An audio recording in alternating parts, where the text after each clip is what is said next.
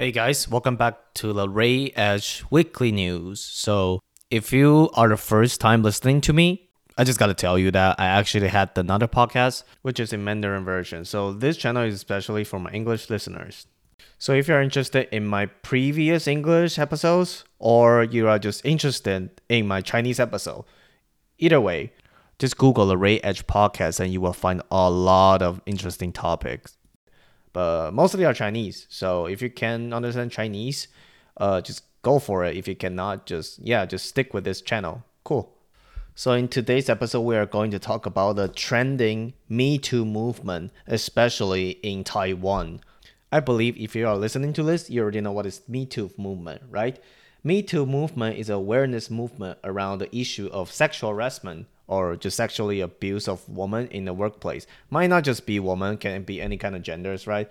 But why today I'm going to talk about the Me Too movement? Because actually the Me Too movement just got started in Taiwan. So for those of you that don't know Taiwan, Taiwan is actually a really special place in Asia.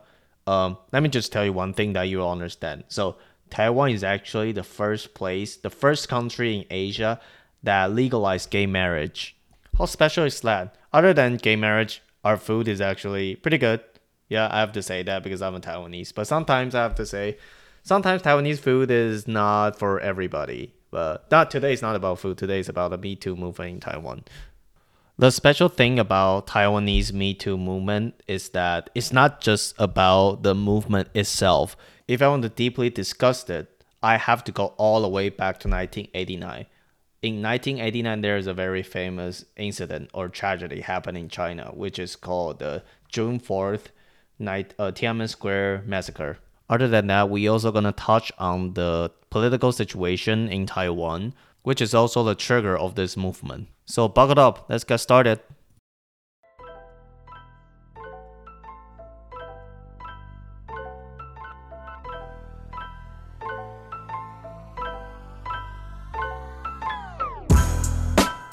So Taiwan is a place that love elections. We just love elections. We have all kinds of elections, and every elections is like a big party.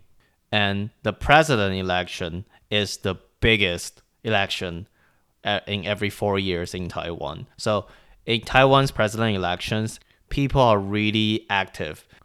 Supporters of different parties will start to yell at each other, hate each other. Presidential election is not just about itself because at the same time, legislators' election will hold at the same time. So it's not just about 2 or 3 candidates.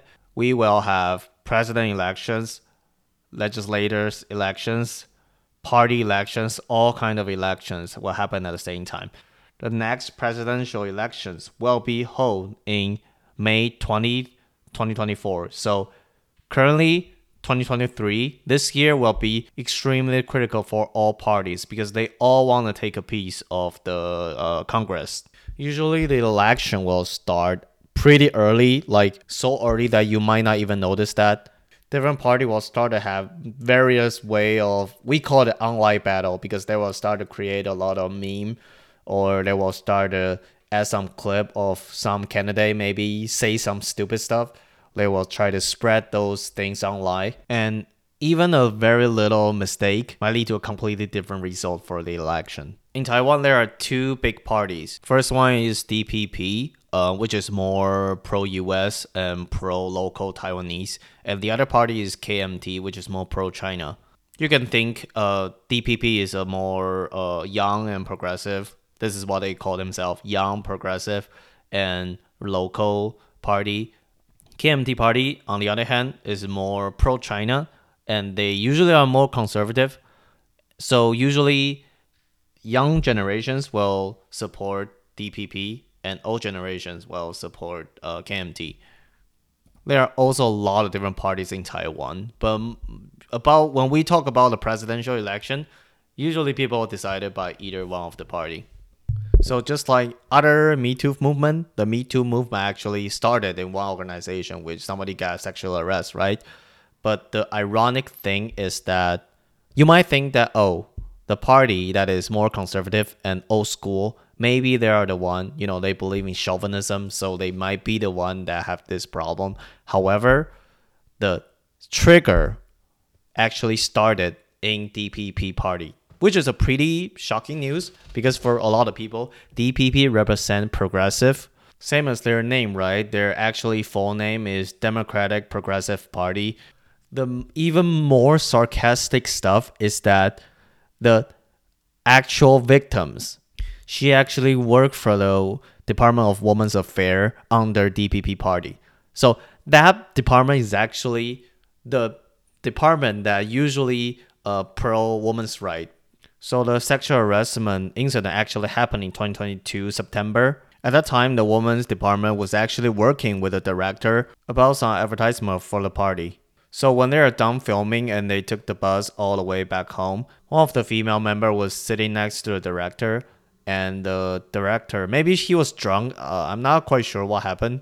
They didn't say it on the news, but so the director sexually harassed the members, the party members on the bus, and she was freaking out. So maybe she just switched seat, doesn't want to sit there anymore.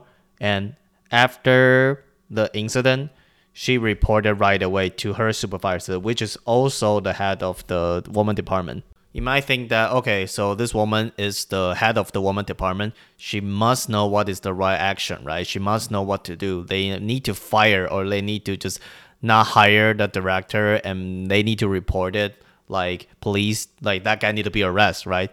It wasn't like that at all. So the head of the woman department actually say some pretty ridiculous stuff. So she asked her that why you didn't yell at that time, and after you got harassed, why you don't jump off the bus?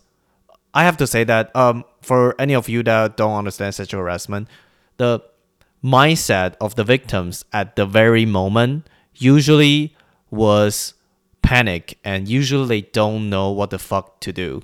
Their brain usually just couldn't process what's happening in this very moment. So what a typical victim behavior will be like, just be numb and just try to get out of this situation and just don't talk. So what the head of the woman department, what her supervisor said was total bullshit. Like, you just couldn't, this is not the proper way to treat a victim. And the craziest stuff is that that woman actually had a lot of different speech about sexual harassment and about gender right. She's also the one that didn't do shit at the time. So eventually, because she didn't want to report it, I will talk about why she didn't want to report it at that time. But in the end, they didn't report it because the supervisor, she pressed down the thing. She didn't want to report it. So in the end, that woman had no choice but to leave the party. Also, what she reported to her supervisor, I mean the head of the woman affair, what she reported to her supervisor was that the victims did not want to report, so we are not going to process her complaint or just her legal action. So this is super weird, right? Like, why she didn't want to report it? So the reason is that it was also during another election. So if she report the whole thing, it will be a scandal, and their opponent, KMT party, will utilize it to attack them during the election. So this is super shady, right? Like, you are the one that looking for progressive, and you are the one that look for democratic, and you are the one that look for women's right, but you choose not to report it just because you want to win the election. That is super shady and just unacceptable and super ironic. So after the woman shared her stories on Facebook, DPP party fired that supervisor right away, and they hope that everything will stop, right? However, this is not just one case. People started to report it. They all shared a similar experience. A lot of people all got harassed, like any kind of gender. They all got harassed inside DPP party, but always because of elections. Because of those reasons, we call that think of the big pictures. Usually they will say to the victims that you need to think of the big pictures. Think about it. If we report it, if our opponent use it to against us, who will win the election? They will win the elections, right? If they win the elections, we will suffer. They always use the similar excuse to convince people for not reporting it. After a lot of people stood up and started to share their stories, there is one guy which does not belong to DPP party, I believe. He shared a very shocking stories. And this story is related to a very famous social activist. His name is Wang Dan, and he is actually a really influential and also very famous celebrity, a political celebrity. And he was a student leader during the 1989 Tiananmen Square massacre. He was a student leader, and he's not just the average social activist that maybe you can see working NGO. Like, he's totally not like that. He's more a figure. He is a figure that against China. He's so significant that he's actually in our Taiwanese textbook. Every time we talk about Tiananmen Square incident, we usually will mention him because he was one of the leader at that time. At that time, he was a student. So this is how influential he is. He is in our history textbook. So for those of you who don't know what is Tiananmen Square incident, I will give you guys a brief introduction. So Tiananmen Square happened in 1989. Before that, they actually had a phase which is called economy reform. They tried to change from old communism economy system and embrace Western capitalism.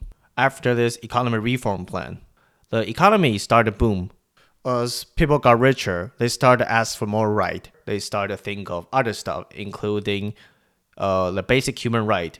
They are looking for freedom of the press, freedom of assembly. They're looking for various basic human right. Also freedom of protest. So they decided to protest for the basic human right. Communist Party at that time didn't like it, so they decided to suppress student. Just one thing to be mentioned that Tiananmen Square incident is not only related to student, it's actually a national level social movement. Not just students were involved, but all Chinese at that time were involved. However, things didn't end up well because the Chinese president at that time, his name is Deng Xiaoping, he think that his power was threatened by this social movement. They decided to suppress the activities. What they did is, when people were gathering in Tiananmen Square, Deng Xiaoping, he asked military to drove a lot of tanks and went inside and kill a lot of students. We still don't know how many people died. The casualty number might remain mystery forever. Although this incident happened in 1989, but it is actually really far-reaching that you can even say that the current US and China situation were also influenced by the Tiananmen Square massacre. But today we're not going to talk about it. We might make another episode to discuss the detail of Tiananmen Square incident. Just like many important battle throughout history, when a lot of people sacrifice themselves, also a lot of survivors, they will rise and become a hero. Same as Wang Dan. This is the reason why he is in our history book, because he was such an important figure in Tiananmen Square incident.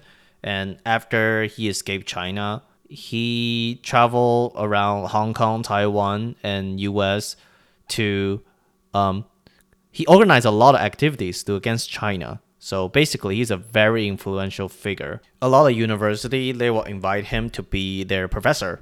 So this actually happened in Taiwan. So when he was a professor in a very famous university in Taiwan, he will have a lot of followers because he's such a big star, right? So in 2014, which is roughly around 9 years ago, so there was a college kid. His name is Lee. So he actually met Wang Dan in one of his course, and they get along. There's one day Wang Dan asked him, is that, hey, it is around June 4th. So usually we have a lot of memorable activities throughout the world to reminisce and memorize the Tiananmen Square incident. Do you want to come to New York with me? Because we're going to hold an event in Flushing. Do you want to come? And because for most of the students, usually he's a Captain American, that kind of person, because he protect democracy against autocracy, right? So he's a fucking, democracy captain like that. So he just say yes because for him, he's a hero. After they went to US, they stay in the same room, which is including Wang Dan, Lee, and Wang Dan's assistant. So one day when Wang Dan's assistant was out and there's only Lee and Wang Dan in the same room, Wang Dan just started to kind of flirt with him and ask him, it's like, hey, we're in Queens right now. Do you want to look around? It's US, right? And Lee would just doesn't have any clue. So it's like, okay, we can look around. And Wang Dan asked him, is that, do you want to look outside the window? And Lee just said, sure, I can look outside the window, take a look at Queens, and suddenly, when he was looking outside, Wang Dan suddenly hugged him from behind and kissed him and threw him on the bed and attempt to rape him. He was so fucking shocked at that time. He didn't know what to do. So he just said that, sorry, professor, because Wang Dan actually is a professor in his university. So he said, professor, I cannot have sex right now because I just did a surgery. And Wang Dan felt disappointed. So he got up and left him alone. He was fucking scared and he was alone in US. According to what he said, he barely speak English. He didn't know what to do. And we all know that it actually happened like 9 years ago. So 9 years ago, maybe US Wi-Fi internet facility wasn't that good. So he didn't have internet outside. He can only stay in hotel.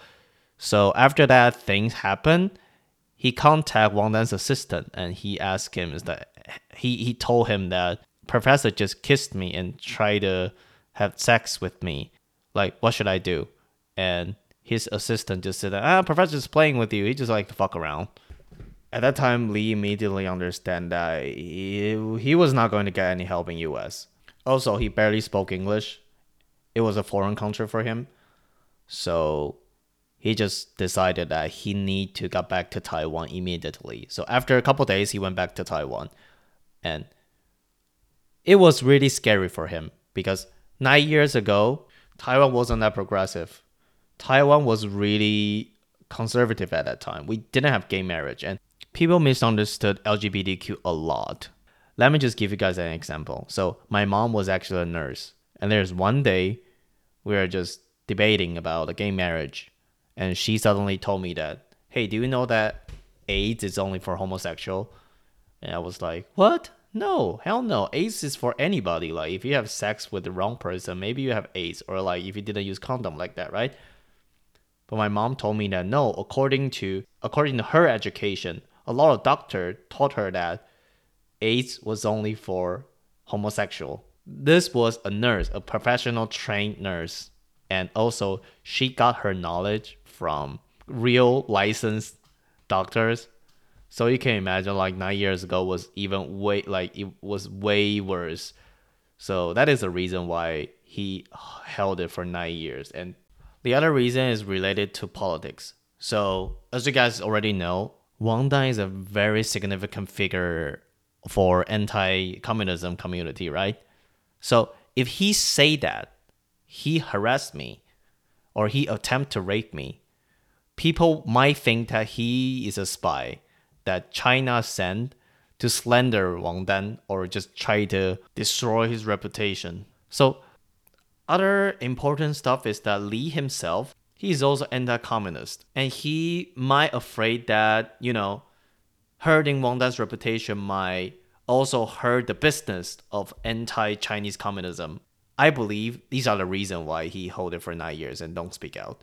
And the funny thing is that after Lee exposed this thing on Facebook, some people did say that, okay, so maybe this thing is true. Maybe this thing is true.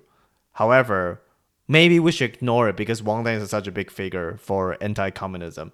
And I'm really, really glad that Lee finally decided to stood up and accuse Wang Dan for harassing him. And so let's talk about two opposite action for both Wang Dan and DPP party. So on the DPP party side, they decided to fire a bunch of people that hide all those facts that those people got harassed. They decided to fire them. And the leader did promise that right now they will reorganize the party to make sure everybody can work in a safe place. On the other hand, for Wang Dan, currently he has no response. He just simply said that, oh, he's a spy from China. He just sent it to hurt our, achievement, so that we should just ignore it. And currently, Lee decided to sue Wang Dan. Like, I know that everybody was innocent before the court. However, according to all the evidence that Lee provided right now, I do believe that his story is a fact because not just one person stood out. a lot of people actually all stood out and said that this is really Wang Dan's behavior because he did a lot of dirty stuff only because he was a superstar. So nobody dared to talk about it. But right now, finally, someone stood up and talked about it. So I just want to say that for all victims, you guys are really brave. Like, no matter what happened, as long as like you eventually stood up, like we all stand with you. And I really hope that you got your justice. And so in the end, I just want to say something about the Chinese culture because Taiwan was deeply influenced by Chinese culture. And in the old Chinese culture, like people always looking for a perfect person. Like those perfect people, they can play piano, had good grades, got A+ in all subjects. Asian parents always try to raise kids like that. When we grow up, we realize that we can never achieve it. So we're looking for a perfect figure. And I think in the end of the day, like in front of God, nobody's perfect, right? We all got a mistake. We all made a lot of mistakes. And we all made some ill-advised and shitty decision in our lives. I think the most important stuff is that how we face our own mistakes. The reason why I brought up this, just because so many people were fucking shocked when they hear Wang Dan, their childhood hero, sexually abused somebody. And he's just a person. Like, you don't need to think he's a god or he is a fucking hero or something. Maybe he's a hero because it did something good, but it is not related to, his personal life. And I just want to say that, you guys, if you are lack of confidence, like, you don't need to look for a perfect role model. I mean, like, perfect without any flaw, because there's no such person exist. You can be your own hero. And I do believe that by trying to improve all your small mistakes, try to become a better person, you're so much better than those fake heroes. They are just actually fucked up, but just pretend that nothing happened. You are so much better than them. And for all those people who stood up during this Me Too movement and share their own stories, you guys are so fucking brave, because I know that how hard it is to share those bad memories. Because I know some people said that for victims, every time you share experience again, you will be traumatized again and over again when people mention up to you. So I just think that is so brave. And I hope everybody who listened to this episode can just share some love. And if somebody look for help because they have this kind of tragedy happen on them, we can help them, but with respect. Because there's actually a lot of people were helping Lee, but I think one thing they did really, really well is that they don't force him to do anything that he felt uncomfortable. They just, at the same time, also a lot of emotional support. And when Lee decided to hold a press conference to officially accuse Wang Dan, those people also stood next to him and just show all the support they can. And I do believe that this is that kind of support that victims under any kind of violence actually needed. To show them that they're not alone. And if he want to hold it, they will not force him to say it. But when he feels like, okay, it's about time to say it, then they also support him. I feel like this is the best way we can do to help those people. Just don't be super pushy, I guess, because for me personally, sometimes I might feel like, come on, you should call the cop or something.